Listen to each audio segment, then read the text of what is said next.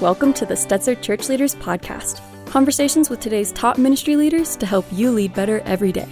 And now, podcasting from the Wheaton College Billy Graham Center in Chicagoland, here are your hosts, Ed Stetzer and Daniel Yang. Hey, thanks for joining us for this week's episode of the Stetzer Church Leaders Podcast. This week, we're continuing our conversation with Beth Moore.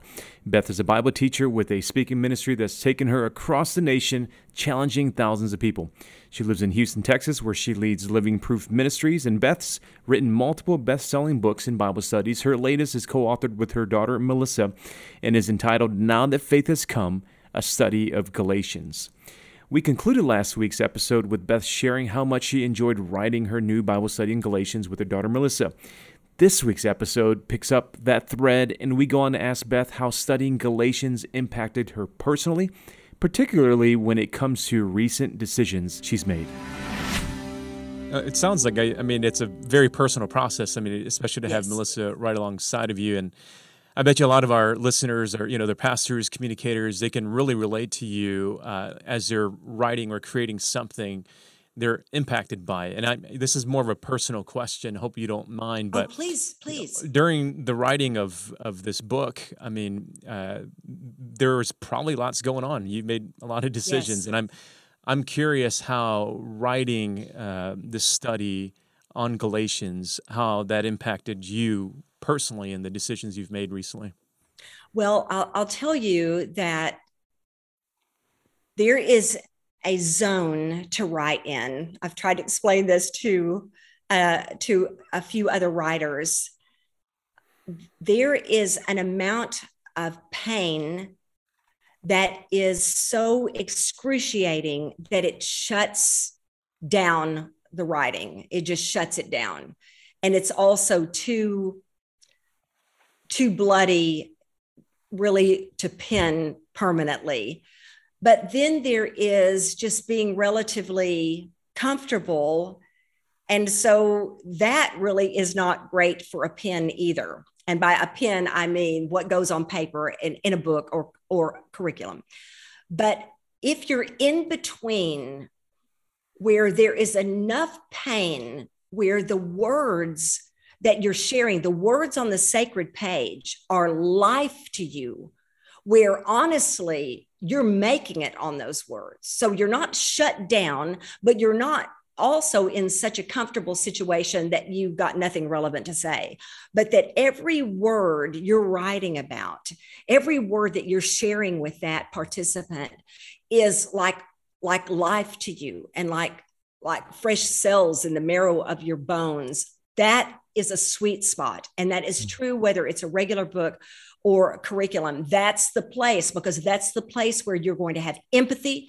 That's the place where you're going to have compassion. That's the place that keeps you real. And so, Daniel, we were going through such a rough time. One of the things that I think almost across the board that most writers would be able to say is that the pandemic made it extremely hard to write. You would think we were all home, I know, and it should have been the easiest thing. It's not true. It was so burdensome, so worrisome.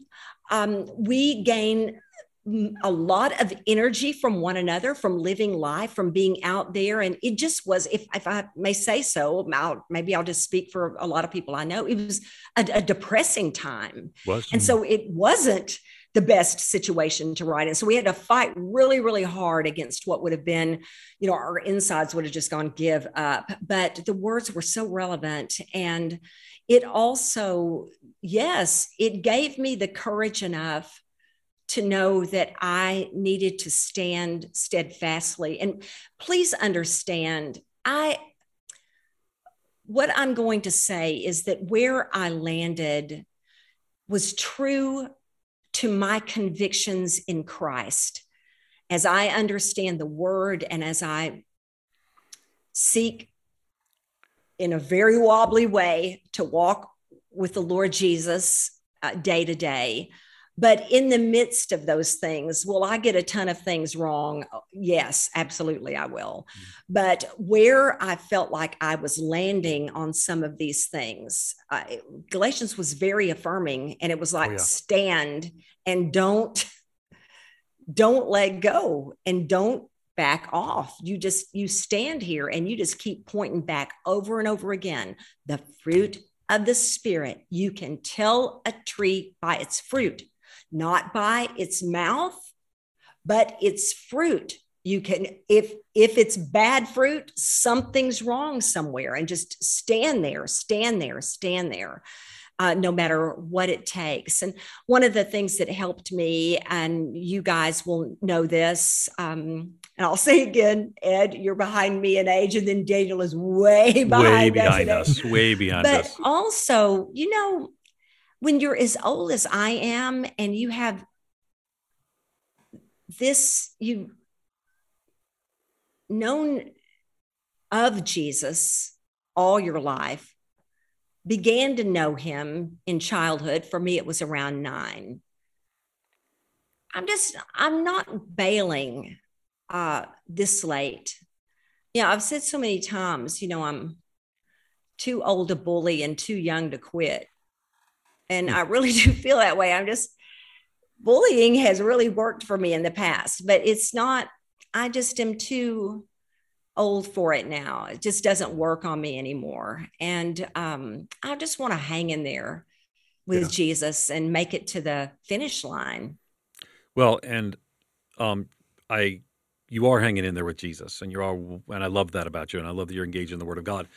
You didn't hang in on our mutual denomination, so I'm in the denomination you left, and recognize some of the fruit of the Spirit concerns, some of the legalism description resonates in the world in which I live, and I would say too, a lot of people are going to be in situations like that. Not that they're questioning the authority and inerrancy of Scripture, not that they're questioning what it means to even their views of different, might even be controversial issues, but they're in a place that just seems unhealthy.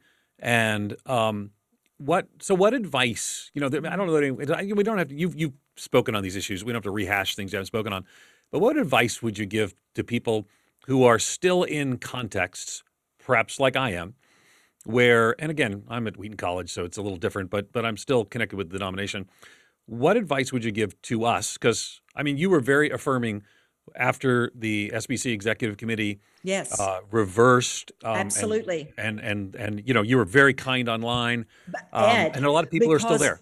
Because if I am going to be vocal in criticism, when by conviction, I'm at a place where I not only disagree, we all disagree about a lot of things, but when we feel like it's not just a matter of disagreement, but it is a matter of disagreeing over something that is of heavy influence in the church, that's why it's worth public engagement at times, is when you're going like, whoa, this is big. This is big because so many people are under the influence of it. So that is what makes it different. But yes, because I was public in disagreeing with how it had been handled, it was imperative. I didn't think twice about it. It would get back on there and say, man, you did the right thing here and way to go. And not only Ed, but let me tell you, it also was very redemptive to me. Let me tell you, let me try to put this into words. I didn't give full context, just so people know. So the Executive Committee of the Southern Baptist Convention voted to reverse, they passed basically saying waiving privilege in a sexual abuse investigation that both Beth and I were publicly calling for. And that's just so in case people didn't know what the context was, and we both were glad that happened. But go ahead. It took weeks. And my thing was in a world where, in a church world where not once had they in this level, when I'm talking about denominationally, not once had they, the victims and survivors, been put first. Yeah. That to just put them first. It's not that it wasn't costly and that I couldn't regard the cost when they were talking about, well, what do we do with insurance? And this is all more than people want to know, but I'm simply saying that to me, it was like, you know what? They have never once been put first in these conversations where their lives were deeply cut and brutalized and scarred. And it was like, it's time, this is where Jesus would stand. And I just believed that so strongly. But yes, I was very, very thankful. And what I was going to tell you, it also was very redemptive to me. I hope somebody hears this that has not quite understood this. You need to understand something. I had this argument with a number of guys from that world. I say guys because those were most of the ones that really fought publicly with me. But, I said a couple of times, I loved the SBC more than you did. And I'll sort of stand with that. And by that, I mean, I fought so hard because it was like, oh, no. This is not who we are. This is not who we are. This is not who I was taught as a young servant in the church that we were. Oh, no. This is not. So I wanted to fight for it. I didn't always do that well. I'm a very flawed person. But it has been like a death. I loved the SBC. It was my whole heritage. It was my foremost identity. And I say that my identity is in Christ. But if I were going to try to describe myself to someone, to try to get them to understand not only that I'm a Christian, but this is the way I think, that I'm going to really prioritize the Word of God, the authority of the Word of God. I'm going to prioritize missions, all the things that were like, Ed and Daniel, I knew the Great Commission by the time I was 3. I knew I was praying for missionaries before I was, thigh high to my teacher. Yep. And so this was so much my life and so much of my heritage and so much of my identity. I would have said, well, I'm a Southern Baptist. And then to just like, whoa. So what I need you to understand is that this was not a loss of love. It was a loss of belonging. Mm-hmm. It was facing up to the fact that somehow I no longer belong. And, it began instantly with speaking out back in the fall of 2016. Yeah. Sure. It was overnight. It was overnight. And the loss of those women, just last night, I got a text from one of my coworkers, and it was just the neatest picture. I taught for so many years on Tuesday nights at Houston's First Baptist Church. I still love that church so much. Listen, that church good to me. So I want to make absolutely sure that I say that. But taught Tuesday nights so long, a very citywide interdenominational Bible study. And she sent me a couple of pictures of one of the Tuesday nights. And it was just,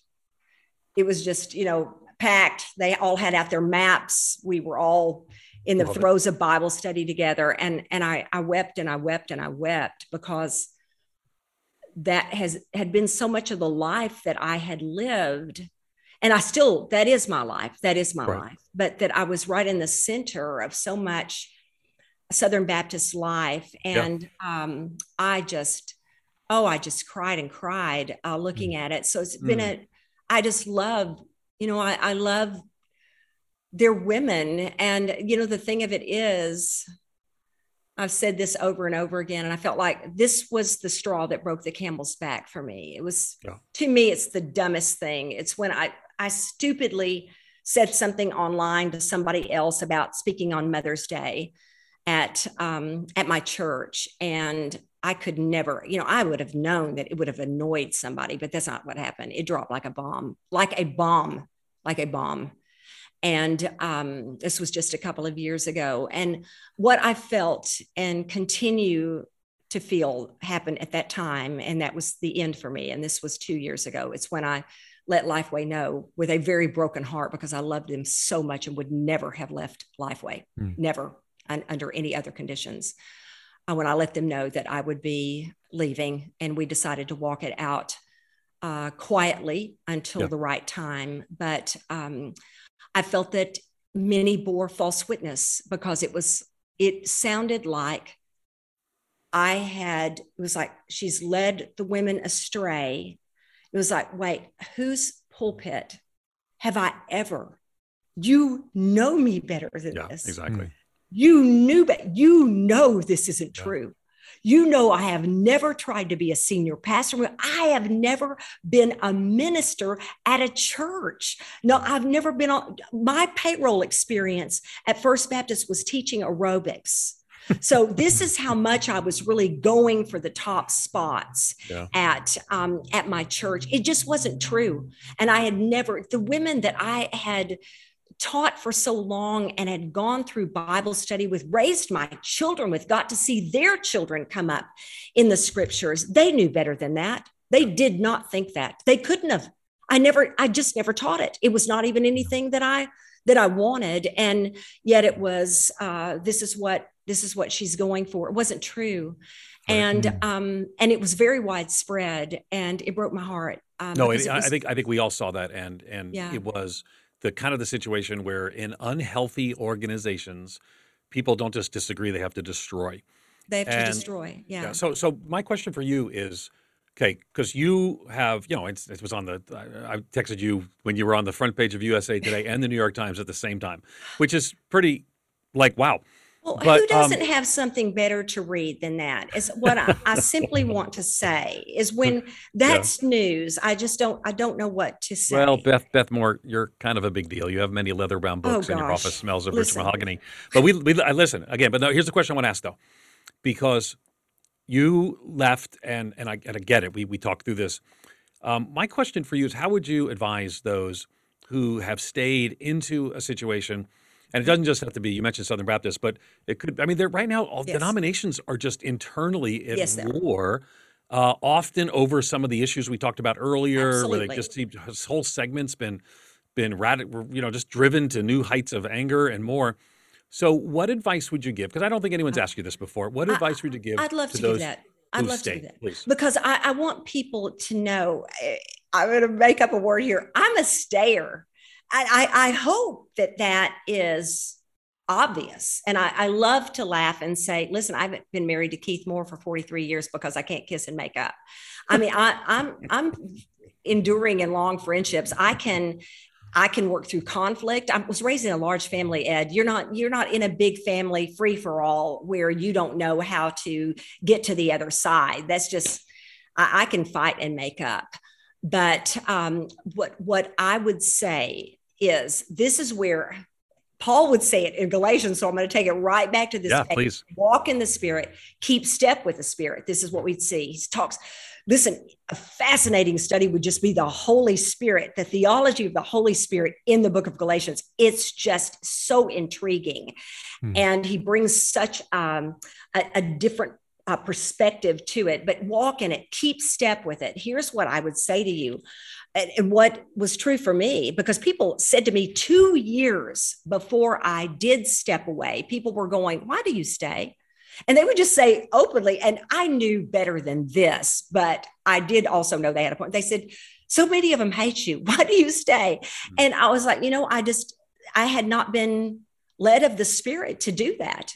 I was going to stay and fight for it. I absolutely was going to. So I didn't step out a moment before I felt like God went, go. Right. Go. And sometimes no one wants to see a woman my age cry. No one. So I'm not going to do it, but I will fight a lump in my throat to say this. Sometimes you leave because you love a people.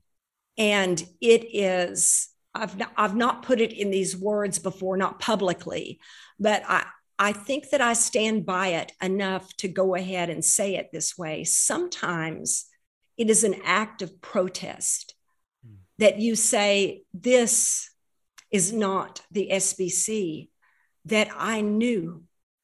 This is not what God called. I believed, and I believed a lot of you, and I believed your motive was pure toward issues, say, for instance, in regard to women. I thought this was all about Scripture, and it proved not to always be all about Scripture. And it was a way to say, in effect, please, I beg you, prove me wrong. Please do. Please, please.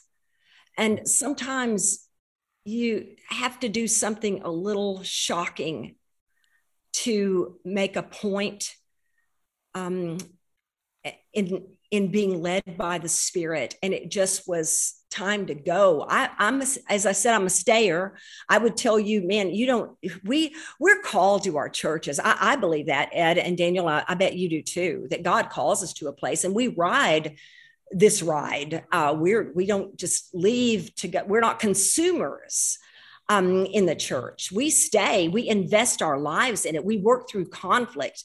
If we're there long enough, we probably work through a couple of different pastors that have shepherded that congregation. Maybe we liked one better than we liked the other. But we stay, we invest our lives. But so there comes a time though that we have to be very awake to the leadership of the Spirit. When is it time to go? And I knew that it was time, and not only from my standpoint, but I had the chance to sit up front. I've also never told this that I can recall publicly. I had 2 occasions to sit up front at some really large SBC gatherings and to look out, and I knew from their faces that a lot of them no longer saw me as one of them. I knew I did not feel welcome. And I know there would be many exceptions to that, but it's quite painful. So I say, I believe in staying, I believe in fighting for something, but I am going to tell you this: if you have a gifting that cannot possibly be used where you worship, then you're going to have to work that out with Jesus, whether that happens in outside the church or whatever. But this, I can tell you, I believe this to the death, that sons and daughters of God in Christ Jesus are called to spread the gospel.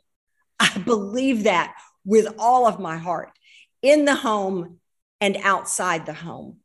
Women are spiritually gifted the same as men, even if our roles may differ, we may have distinctions, but we better figure out how is it we are going to serve, not just consume. How is it we're going to serve?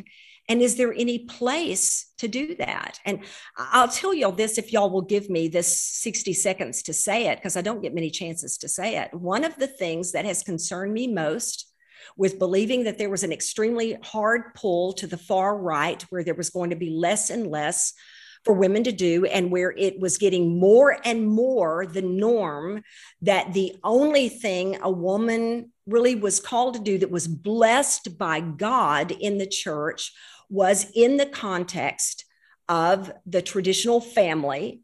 And I don't know what that does.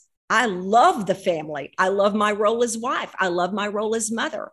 But I'm going to ask you, what in the world are you going to do with 10,000 single men and women? It just like this, this just does not make sense. It just does not make sense that this can be, yes, this is a very strong context. It's not the only one. We have calling, whether inside or outside that home, whether men or women. You're in this, that you don't wipe out half the gospel force. Amen. These are really, really sacred stories that you're sharing, and thank you so much for that, Beth.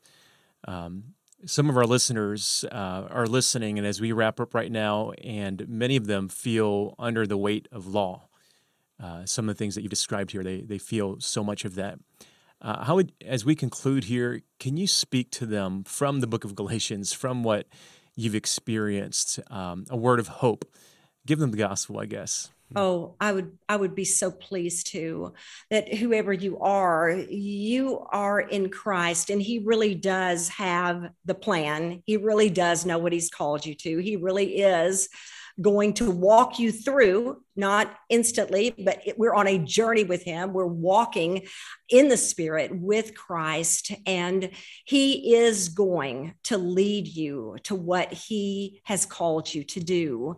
And so you persevere. This is what we do. We're in this thing and we endure. One of the things you see constantly in Paul is just the pure perseverance of him to say, this is worth everything to us. This is worth everything. That this calling of ours, that the world has been crucified to me through the cross and I to the world. And that this thing we're living, we live by faith in the Son of God, and that he will lead you. He does care. He does not see you as less than anyone else he has called to be his own.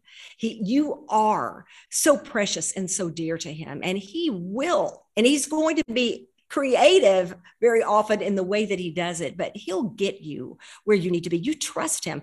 Very often, Daniel, I want to make sure that we've said this, because there's often more at stake in do I leave and do I stay in a situation? There's often more to it than just my preference. We have families, we have kids that are involved in their student ministries and all of these things going on. But this is where you hash this out with Jesus himself, where you walk with him, where you're prayerful, where you listen to his leadership and see when he is going to lead you to the right or lead you to the left in your journey. And he's gonna be faithful to you.